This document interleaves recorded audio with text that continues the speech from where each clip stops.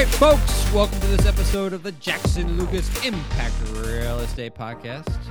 I am your host, Chris Papa, and as always, we have other host, Lisa Flicker. Hi, Lisa. Hi, Chris. I'm always happy to be other host. Your other host, not co-host, other host. We had a great conversation with Lisa Bevacqua. Lisa is the Executive Vice President, Head of Asset Management at Silverstein Properties, located in Manhattan. What a great conversation, Lisa. She is amazing. She is an incredible, incredible person. I feel like, and what I just love is her energy, her passion, and the way she goes about things. Not just because she said it was in a Lisa way, but I like that she goes about things in a caring, nurturing way. And I feel like I can't wait to read the book that she recommended. She goes about it in a caring way, and you can tell from all of her outside of work volunteer situations that she does have she definitely has a heart. And yeah, it's nice to see somebody doing it in like a positive way as opposed to just doing sharp elbows and trying to get ahead type of thing. And you know what? She probably wound up ahead of all the people with the sharp elbows. So there you go. Just like you and me. That's right, baby. The nicest people in recruiting. There you go. So everyone, please take a listen. Please share and comment and like and follow us and rate and review on iTunes, because I think that helps us move up the ladder there as far as the podcasts and where they're situated on the screen. That's always important. So thank you all. Have a great June and have a great summer. Happy summer. Hi, Lisa. Good afternoon. It's wonderful to have you here on the podcast. Folks, we're live today. I'm Lisa Flicker and Chris Papa, my co-host. Hi.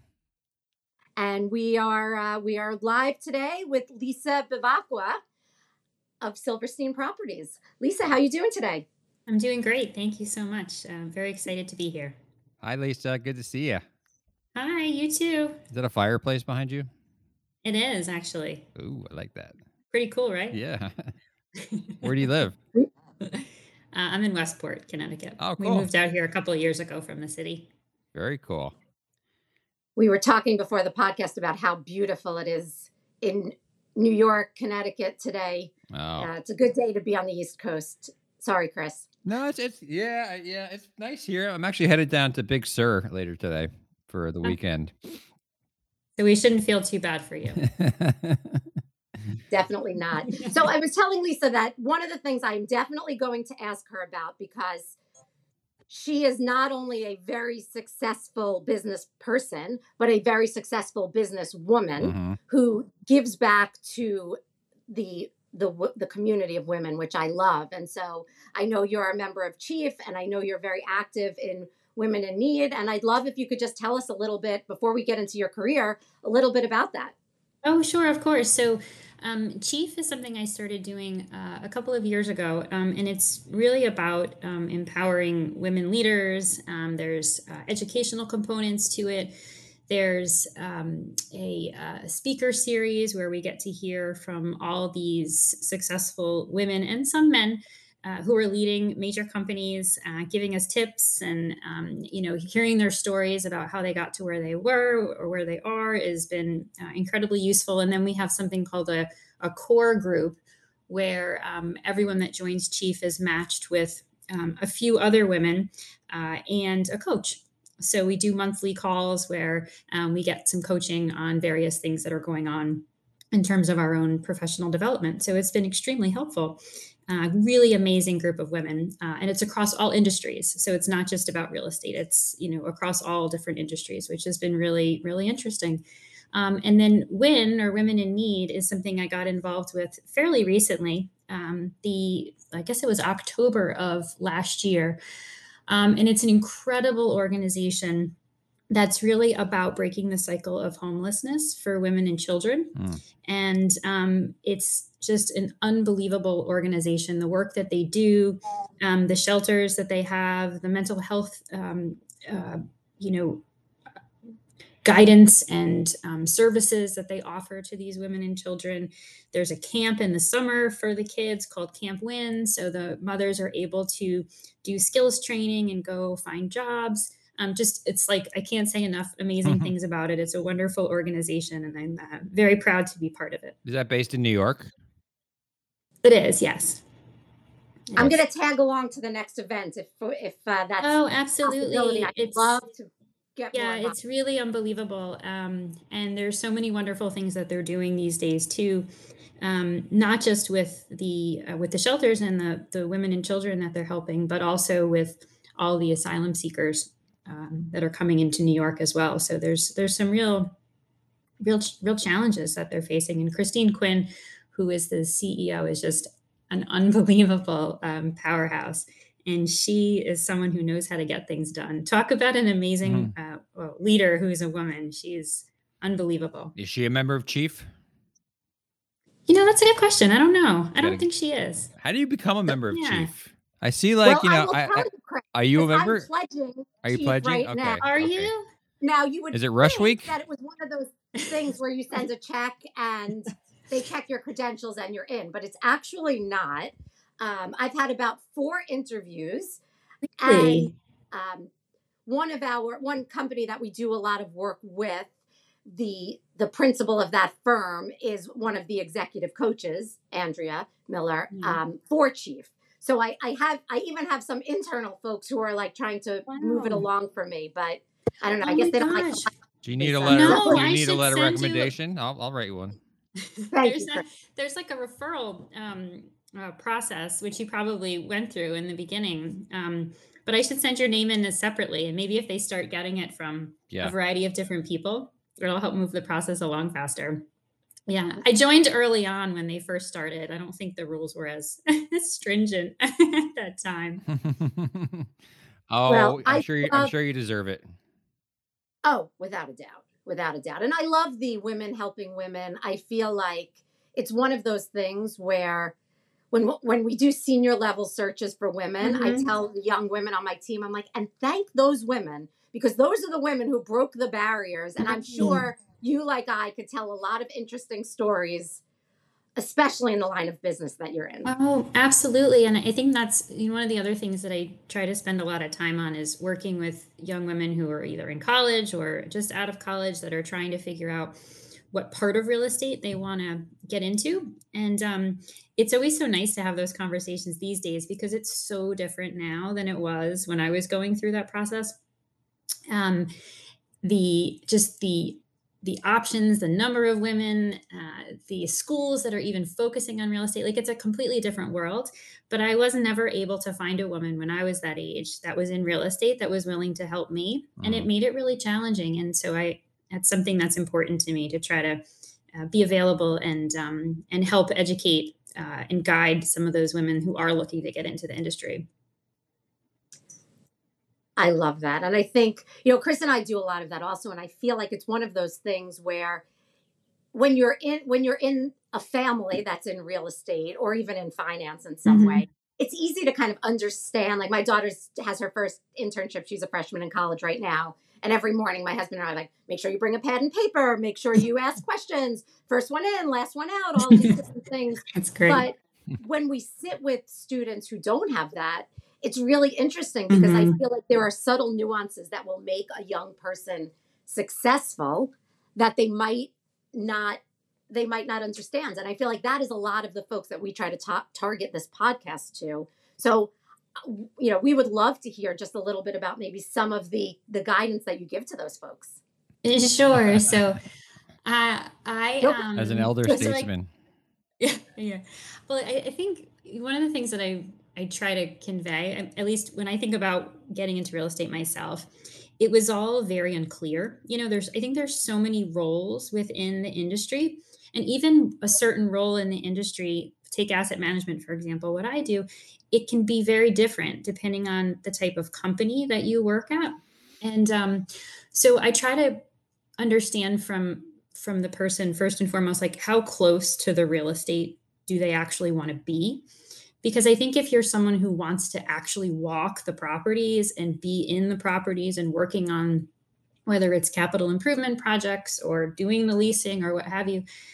That's a very different job than if you're someone who would rather be managing the people who are then managing the real estate and you're two steps removed, or maybe you want to be more on the lending side or working more on crunching numbers and sitting at a computer and you're not necessarily interested in actually walking and being in the real estate. I think that's sort of the first thing I try to help them understand is it really about the finance and the numbers, or is it more about the actual physical structure and walking through it?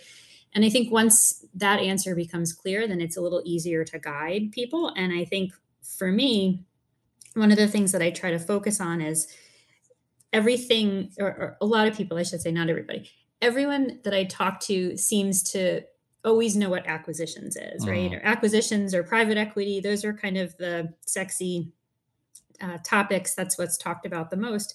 But I think there's many other roles, and asset management is one of them, where you can get the same experience to a certain extent, or even more experience that'll give you a broader platform to be able to jump into something more specific as you learn the industry. And so for me on the asset management side, it's often trying to explain to people what it is, because it's one of those things where my mother still doesn't understand what I do, you know? Um, You're a broker, You think right? you sell yeah. houses? Yeah. When I say Yeah, real what? estate, that's what everyone What thinks. is asset management? It's like when I did consulting before I got into real estate. It's like one of those things where it's people don't know what the hell you're talking about unless they actually do that work, you know, because it's so vague. But on the asset management side, really getting people to understand that you're going to work with all of the different types of people within real estate. So if you're on the asset management side, you're seeing that holistic picture. So you're going to work with leasing people and property managers and legal and marketing, and you're going to be dealing with financing and debt, presumably if you're actually levering up your assets, investors, right? Like there's so much you learn from an asset management perspective. And in some cases, you're doing transactions. So you're either doing the refinancings, you're closing the deals, you're selling the deals, you're recapping the deals. Some companies, that's a transactions team or an acquisitions team. So again, there's those nuances depending on where you go. But I always try to explain to people, try to get a broad experience that you can then leverage into something more specific once you decide if that asset management or something else is for you, or if you want to springboard into something else. So I think it's about that, and then also the type of company. So you're going to get a very different experience working for an operator like I do at Silverstein versus a private equity shop. So in my last job at a private equity shop, I was basically managing the operator. Mm. So they were doing everything on the ground in the real estate, sending stuff up to us, preparing the budgets, running the lease analysis. And then my job was to approve everything. And so very different level of Which one do you like better? It's it's interesting. I go back and forth, to be honest. I love being on the operator side. I think that's most of the time. I think what I enjoy the most, because that's where you're in the details. Like you're the one that's doing all that stuff, and then we're packaging it up and shipping it off to our investors to approve. I think where it gets challenging being on the operator side is if your interests aren't necessarily aligned with your investor. So, for example, say we really need to renovate a building. It's no longer competitive. There's money that has to get put into a property. And if your capital partner or your JV investor is unwilling to fund more money into a particular property, that becomes very challenging, because as the operator, your hands are tied. You can't do the leasing that you want because you're not competing. But without the investor approval to be able to proceed with certain projects, it's tough for us to move the needle. And so that's where it gets really challenging. And it's certainly much easier to be on the side of the investor or the capital partner who's just saying no, and then saying, hey, operator, you figure out how to do this without that capital infusion. And I would imagine in this environment, it's even harder because, deals aren't happening, but the money being made is through the savings of your team, the asset management team. Oh, absolutely. And Right. sometimes to spend money to save that money. Yeah. And I think, too, it's a lot of like one of the things we're doing now, and I keep telling my own team, they're getting some great experience right now. As challenging as this market is, the experience they're gaining, and you're sort of forced to be super creative and think outside the box and try to solve problems that you don't encounter every day. And it's extremely valuable experience, even though it's really, really hard. It's asset management is definitely extremely important during the down cycles here, but it's incredibly difficult to do during those down cycles successfully anyway, just because there's so many challenges. Well, how did you get? So you started in. Did you grow up knowing you wanted to be in real estate? No. Where'd you grow up? I grew up in a place called Wappingers Falls in New York, which is about an hour and a half north of New York City. And the only real estate that I had any concept of was selling houses. There was no one. I didn't know anyone that worked in real estate. I didn't even know commercial real estate existed. Like, I know that's really silly How to would you? I mean, I didn't know either. admit now, but no idea. It was a small place. It was definitely very, very suburban. Wappinger Falls. IBM. I love it. It's IBM was the beautiful there. only employer. Yeah, it's funny. People now, there's a lot of, like, I was near Newburgh and Beacon and all of these places that are apparently people go there now for long weekends from the city and stuff. They've been totally regentrified, many of the areas, but we wouldn't go ever when I was growing up. It was places that you just wouldn't go, but it's a beautiful place, and I just didn't appreciate it at the time. But even in college, there was no real estate. I went to Boston College. There was no real estate at the time. They have an amazing real estate program now, but back then, so I wanted to go to medical school. That didn't, I changed my mind at the last minute. And long story short, ended up doing consulting coming out of school. And the only reason I got into real estate was because I lived in Boston at the time. And the south end of Boston was being regentrified. And I was fascinated at how a neighborhood could be transformed, and how that process happened, and how the retailers came in, and all of the housing that was being built, and how it really just changed into this amazing, really cool, fun place. And so I started trying to figure out what is this development, this real estate, and got my foot in the door at CB Richard Ellis in Boston as a leasing broker, which I'm not a salesperson, but at the time, it was a way to kind of just, get in there at the ground level and build some knowledge and try to understand what was going on and figure out what I wanted to do. And so it was an amazing introduction to commercial real estate. I worked on the downtown Boston office leasing team, and being able to walk those floors and start to understand what tenants look for when they're trying to lease office space. And it was just knowledge that is pretty fundamental to even what I'm doing now. The canvassing and walking up and down the staircases to try to like write down all the tenants in the building. That I could have done without that, but what ended up happening was I knew I wasn't kind of the sales person. I was the one that was going to build relationships with the client, which is what I did in consulting. And I was super honest, and I was telling them, no, this isn't for you. Like, let's go over here. And my boss was kind of like, Lisa, what?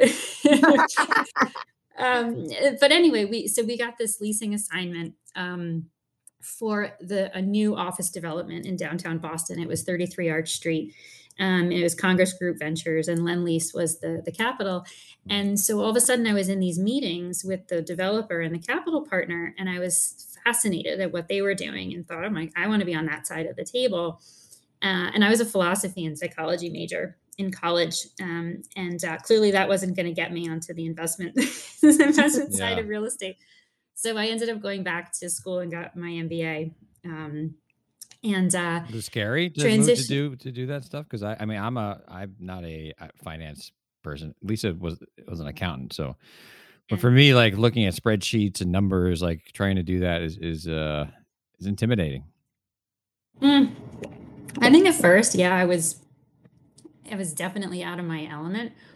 Um, I didn't make it easy on myself because I went to Wharton and I figured if I'm going to do this, I'm going to I'm going to challenge myself, to the greatest extent possible.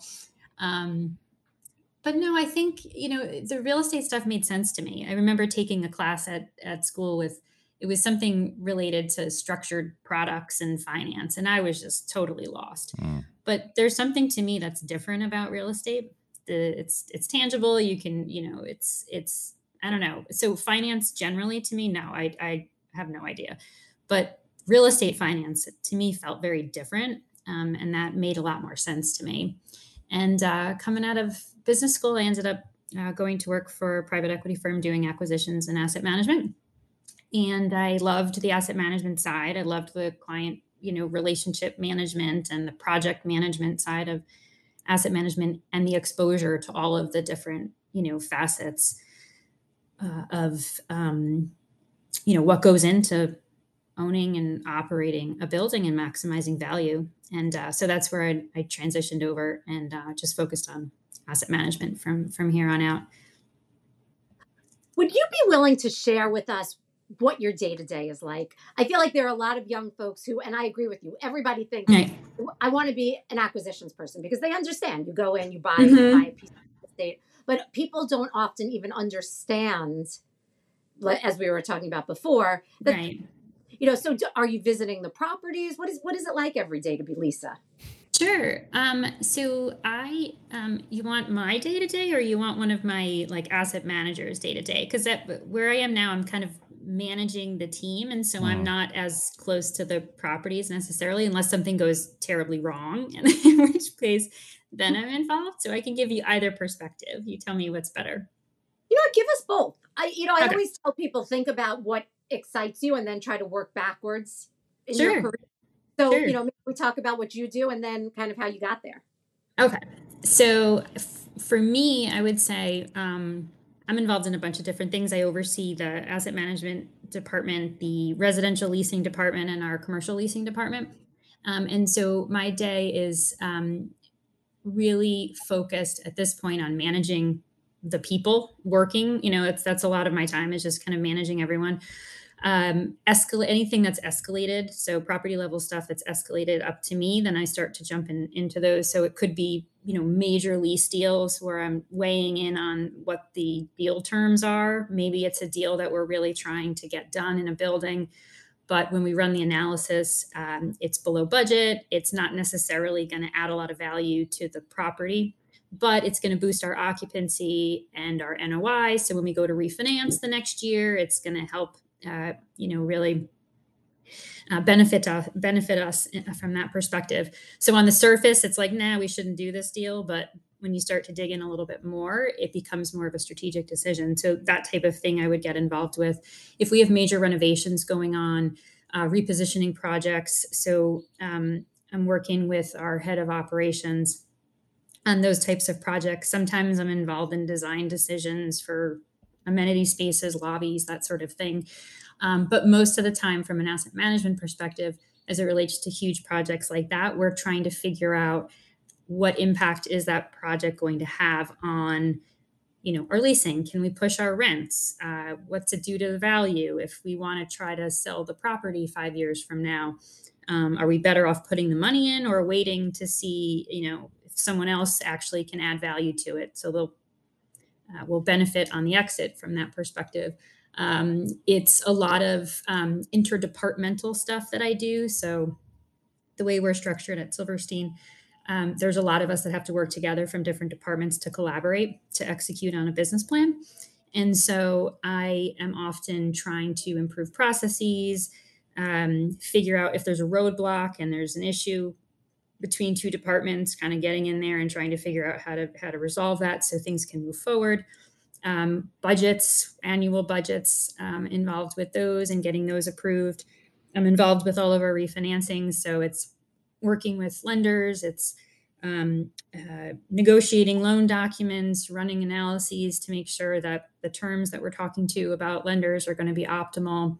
If we're having a problem with an asset and dealing with the lenders on a possible workout, recapitalizations if we're looking to raise equity and bring it into a project. And let's see, I mean, it's really so different. We've got a real estate tax appeal at one property going on that I'm involved with. We have a affordable housing program that we're doing in one of our multifamily properties that we're Mhm. working with HPD on. And so I'm involved in that because we're not getting a response, in a timely manner. So that got escalated to me. So now we're trying to work with Rebney and a bunch of other groups to try to move that forward. So it's really all over the it's all over the place from my perspective. But I think at the end of the day, my job is really about what can we do to maximize the value at the properties, and it can take so many different forms. Um, so that's for me. So one level kind of down in terms of my asset managers themselves, they each are working with an associate or an analyst on the property. And so the associates or analysts are typically the ones that are in the models, running the numbers in Argus, dumping our Argus cash flows into Excel files, layering on debt, layering on waterfalls. So each of our properties are in a JV structure. So there's promotes and different waterfalls. So they're running all those numbers that are helping us make decisions. So the asset manager is overseeing the associate. They're reviewing all their numbers. They're working with our investors. They're communicating anything and everything going on to whoever needs to know. Oftentimes, asset management is kind of that central hub. Mhm. And so you've got all the different groups that are working on an asset, operations, legal, marketing, leasing, et cetera. And your asset manager sort of, I always try to describe it as they're sitting in the middle and you've got all these other groups kind of surrounding them. And it's the asset manager's responsibility to make sure that everyone is communicating and working in lockstep with each other to execute on the business plan. So you can't have like leasing going off trying to renew a tenant when that tenant hasn't paid their rent in Right. 3 months, Yeah. right? You got to make sure everybody's coordinated, and so we're kind of that we're the coordination, the communication, and then we're kind of the final approval. So if projects need to get done, if lease deals are being considered, nothing can really happen without asset management signing off on the numbers, and so that's really the asset manager's job. They're constantly looking at the budget, the business plan, the value, and making sure that the decisions that all of the different teams are making on a daily basis are all aligned with budget, business plan, and enhancing value. Wow. That's It's awesome. a lot. Yeah. It is a lot. Like no day is the same, and that's kind of what I love about it. It's really all over the place, and the amount of information is, it's like multitask. If you can't multitask, it's kind of impossible to. It's probably impossible to do most jobs, but particularly asset management. But you learn a ton about real estate, and because you're exposed to so many different things, you can really identify: do I want to stay in this, or do I want to, focus in on one particular area? We even get involved with the our development projects at Silverstein. We're not doing the development, obviously, but about 12 months prior to substantial completion, asset management starts to get involved and work alongside the development team to really understand, the documents in place, the loan, review the underwriting, and understand what's been maybe value engineered out of the construction budget that's going to end up hitting us on the operating side, and then starting to put together that first year operating budget. So it's kind of fun as well because we're seeing a little bit of the development side of the business. If you were just coming out of school, or someone just coming out of school, what would you recommend to them to kind of advance their career in real estate and like become the next you? Like, what is it? What's important for them to know and do?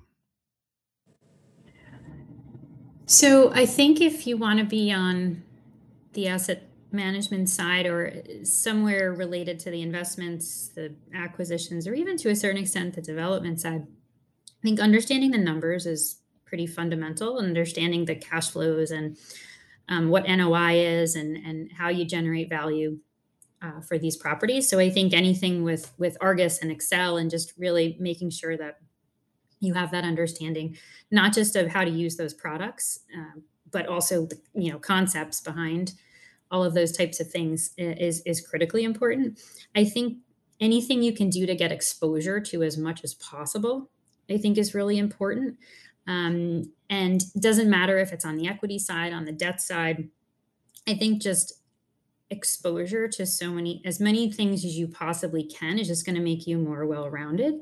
So if you are at a job, it's like jumping in wherever you can. Like, hey, can I help with that? I've never worked on, a transaction like that before. Like, how can I help? I think having that type of attitude and being willing to jump in to various things will not only win, you favor with the particular people that you're doing that for, but I think it'll only enhance your understanding of the industry and what goes into it, because I think there's so many things to understand holistically that'll make you better at your specific role within.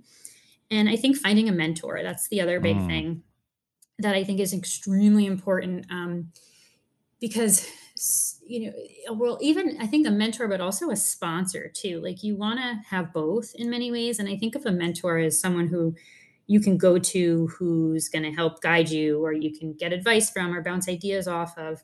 But a sponsor is more someone who's going to kind of go to bat for you and who has a seat at the table, who can, make sure your name is coming up, make sure you're getting opportunities. And you kind of need to prove yourself to both of those people. But I think they're both really important. And it's not just mentors within your own company, but within the industry. And they can be in a variety of different roles. But forming those relationships early in your career, I think, can be very, very beneficial. How do you just come up to somebody and say, "Hey, can you be my mentor?" Is that like an official job title? How do you I mean, Lisa's my mentor, but I never I know that's asked her. kind of awkward, right? It's like, How does that work? Um, so getting involved in some of these organizations, like if it's not in your own company, like if it's in your own company, like hopefully you can develop a really good relationship with your boss, right? And so that person can become a mentor of sorts, or a colleague that you're doing things for. But I think outside of your company, the various organizations out there, like ULI, for example, they have a young leaders group. Or Crew was something that I was in earlier in my Mm. career. Those types of organizations, you can meet people in a smaller, kind of more intimate setting. It's not like this overwhelming giant room of people that you just have to go up to.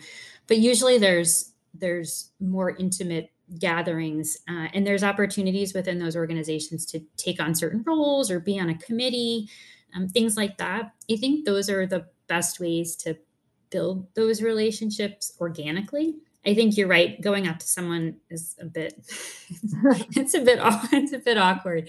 It's hard enough to go up to someone that you don't know and just introduce yourself, let alone introduce yourself and be like, "Can you be my mentor?" I know. Because I think people need to see that you're.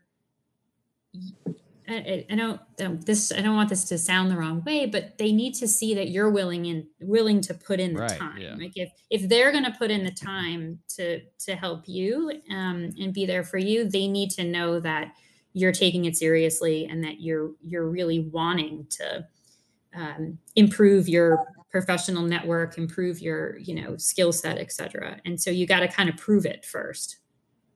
So has anybody approached you for the ULI mentor mentee program yet? Because if not, after this podcast, I'll be No.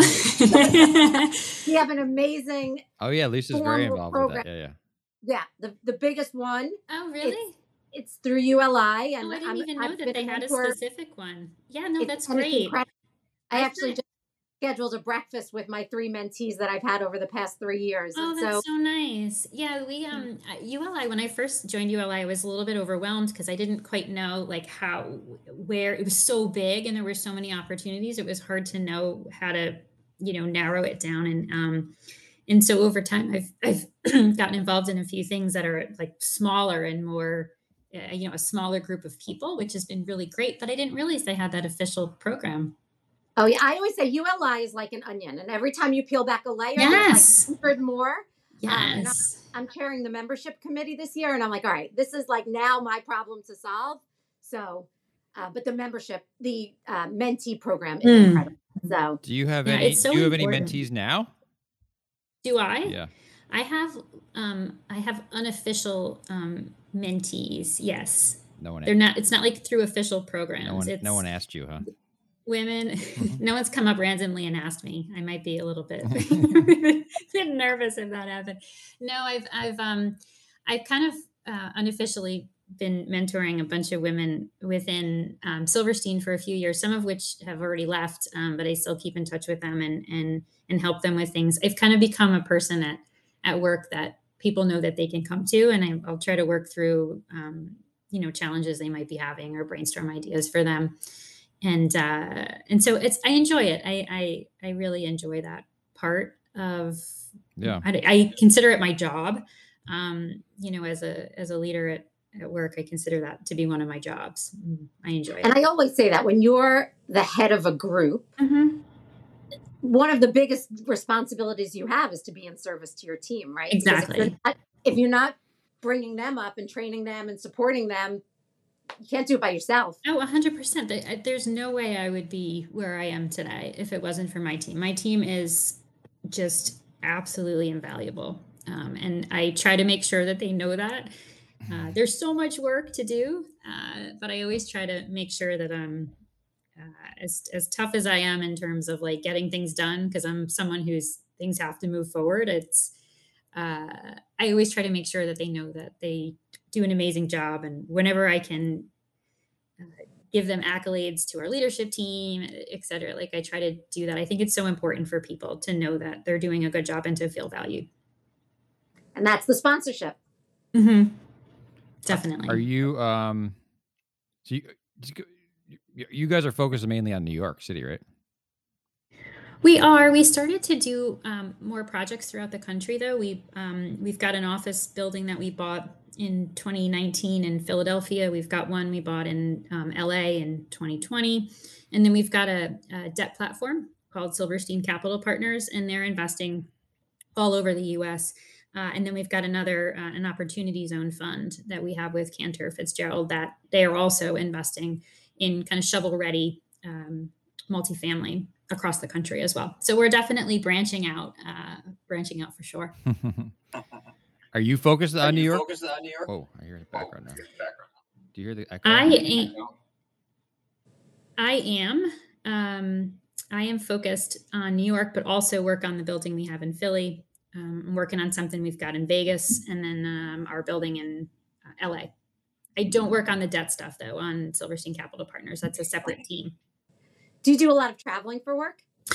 No, not too much. Occasionally I have to go. I'll go to LA or Philly, but not very often. I think that's one of the reasons why I actually wanted to focus in on asset management back in the day. Just being at Silverstein and on the asset management side, I'm pretty tied to New York. I was doing a ton of traveling in my prior job when I was covering different parts of the country on the acquisition side. And I traveled constantly when I was doing consulting. So I'm Mhm. not a lover of travel for work. Yeah. And so I'm happy that I don't spend too much time on the road at all. But are you a lover of travel for pleasure? Oh, yes. Just That's a making sure. that's a totally different story. You seem extremely nice. I mean, I've known you for a little bit. You seem like a very nice person. Has it been hard to navigate New York City real estate without having super sharp elbows? That's been some feedback I've gotten in the past. Yes, that I'm too nice. Um, and it's so funny because I never would have thought that would be negative feedback, you know.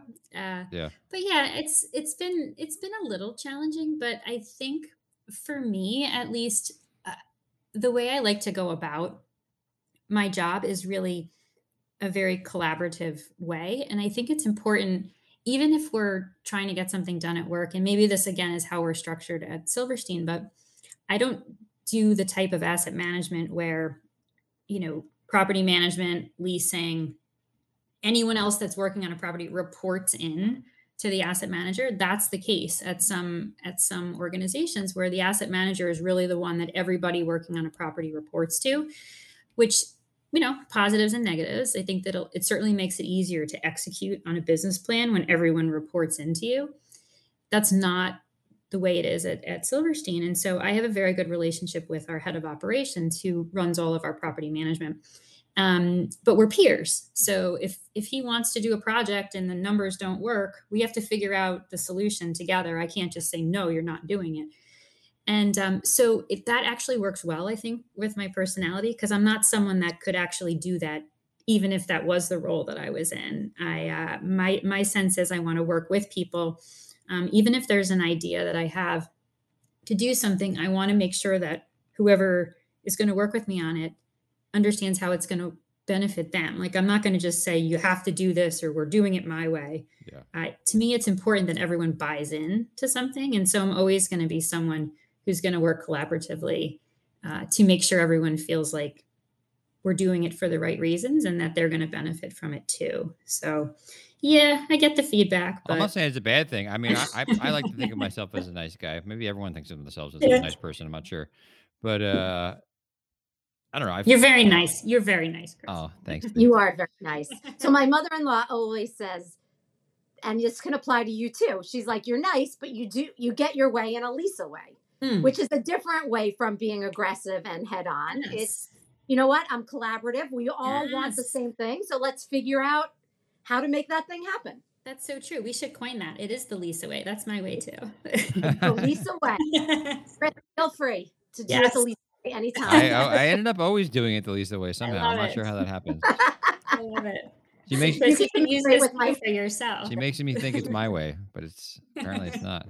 That's the Lisa way, right? Seriously, it's always that works the best. That is the best way.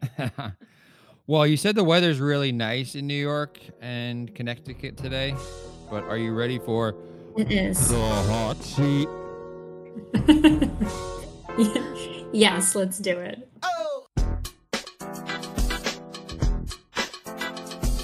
The hot seat is sponsored by KK Reset. KK Reset is an HR management and outsourcing consulting firm that specializes in helping organizations to reset their culture, structure, and path. They do this through services which include comprehensive consultation to identify gaps and opportunities for corporate training programs, HR services, and career mapping services. They've collaborated with nonprofits, startups, and academic organizations to protect them from liabilities, reduce turnover, and preserve their brand. They have also collaborated with a number of my clients on the real estate front who are not large enough to have their own in-house HR program, so they outsource it to KK Reset. KK Reset comes in, maybe sits on site a couple days a week, and provides everything you need from an HR perspective for your firm. So it's a great resource for those shops who just maybe it doesn't make sense for them to have in-house HR function. So please check them out at kkreset.com, kkreset.com. Are you? You're wearing a sweatshirt right now. Would you like me to take it off? You can do whatever you want, but you might need to. Do you have a book and or podcast recommendation?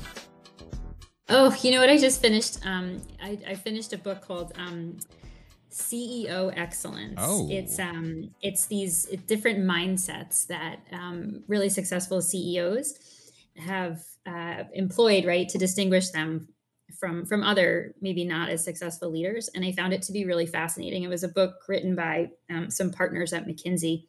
Anyway, it was a great book on leadership. Oh, I can't wait to read it. Do you find having a consulting background, because we spoke to somebody the other day who came out of Bain, who's now president of a real estate firm. Did you find that to be helpful? Actually, I did. So much of what I learned doing consulting was about, managing clients and managing projects and, developing a strategy and then executing on it in accordance with the plan. Mm-hmm. And so much of that is what I do in asset management. All right. Oh, I love that. There you go. Good answer. So tell us a little bit about your most memorable deal. Oh, God. I'll tell you about one. So we have a building right now in our portfolio downtown. And it's like a 2 million square foot office building that's over 100 years old.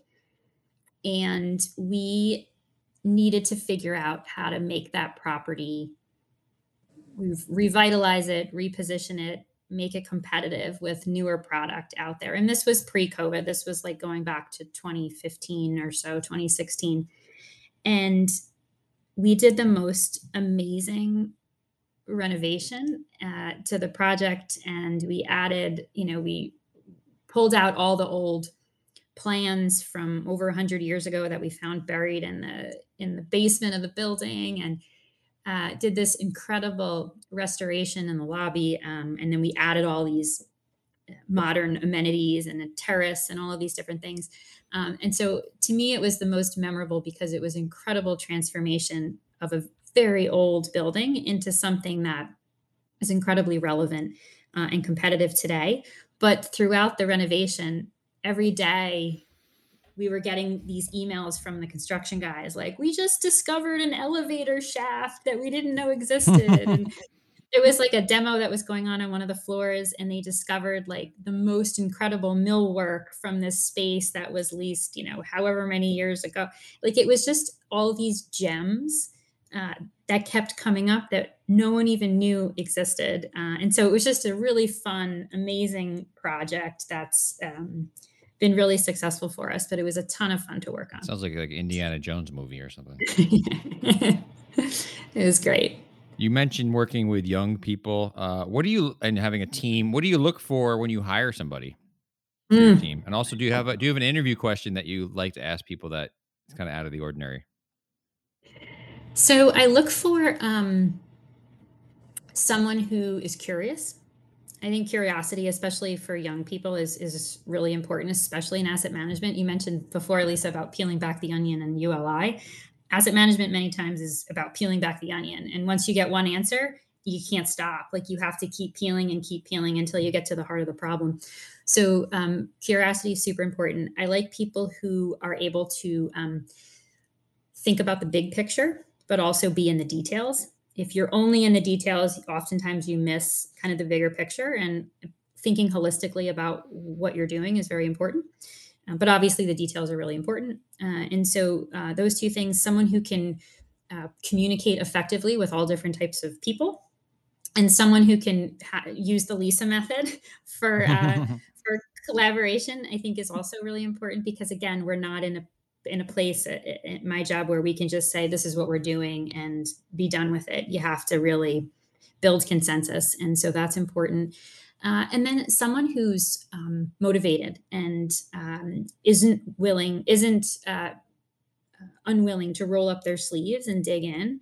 I think you got to be willing to put your time in and prove yourself. And I think someone who's eager to learn is always going to be a harder worker and more diligent employee than someone who's comes in thinking that, like, I'm going to do this for 6 months and then I should get promoted. And then that's a little bit tougher to deal with. So those are the main things that I focus on. I love that.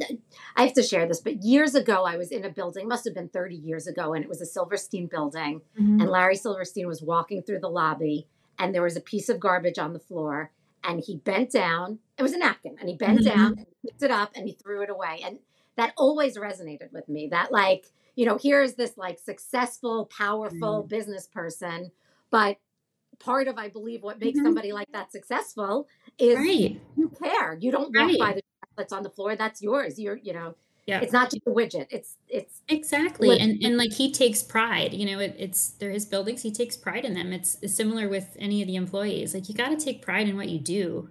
You got to care about, the work product that you deliver. That, to me, that says a lot about what type of employee you'll be. I thought you were going to say, Lisa, that then he opened up the napkin, took something out of the napkin, and put it in his mouth.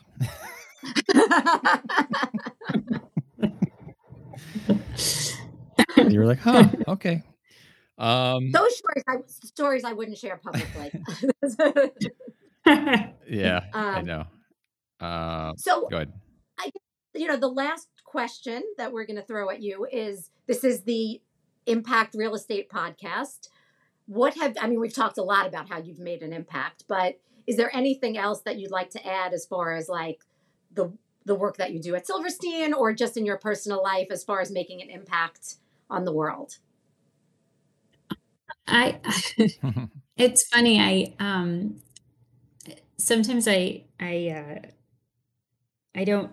It doesn't occur to me that I'm making an impact. I'm still just doing my job, and not, it's so funny to hear you say it that way. It's like it's almost like it makes me feel uncomfortable because I I feel like I'm just doing what I love, and I think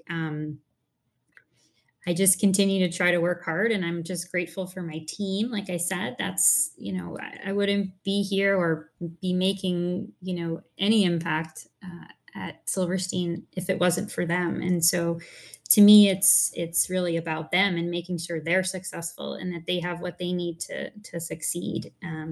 Because they're the ones that are making me look good. That's beautiful. Well, thanks, Lisa. I wish you worked with Yeah, us. come work for us. What are you? What's your in-office policy right now?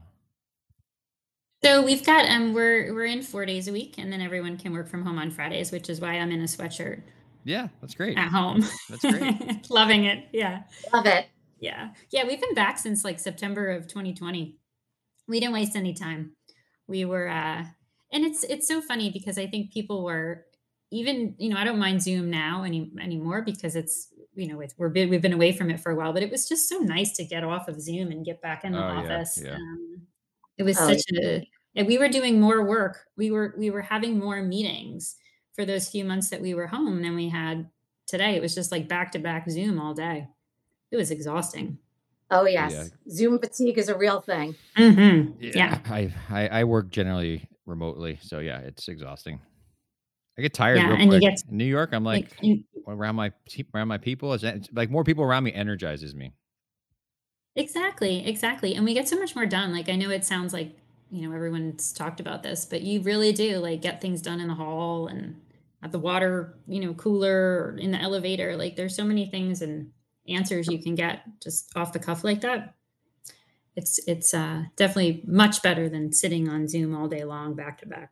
Yeah. Which is why I'm a huge believer in New York City. Mm. When I go into the city, and I have an office in Stamford and I do work there, but when I go to my city office, I feel like the ability to connect with people. I'll meet you for breakfast. I'll meet you for lunch. Mm-hmm. It's just, there's nothing like it. And the energy you get, I mean, you can't replace that. So Exactly. That's exactly right. And it's been interesting because when I moved out to Connecticut from the city, it was right before COVID. And so the time I've been back since September of 2020 has been commuting. And I actually have a 2 hour each way, a 2 hour door to door commute.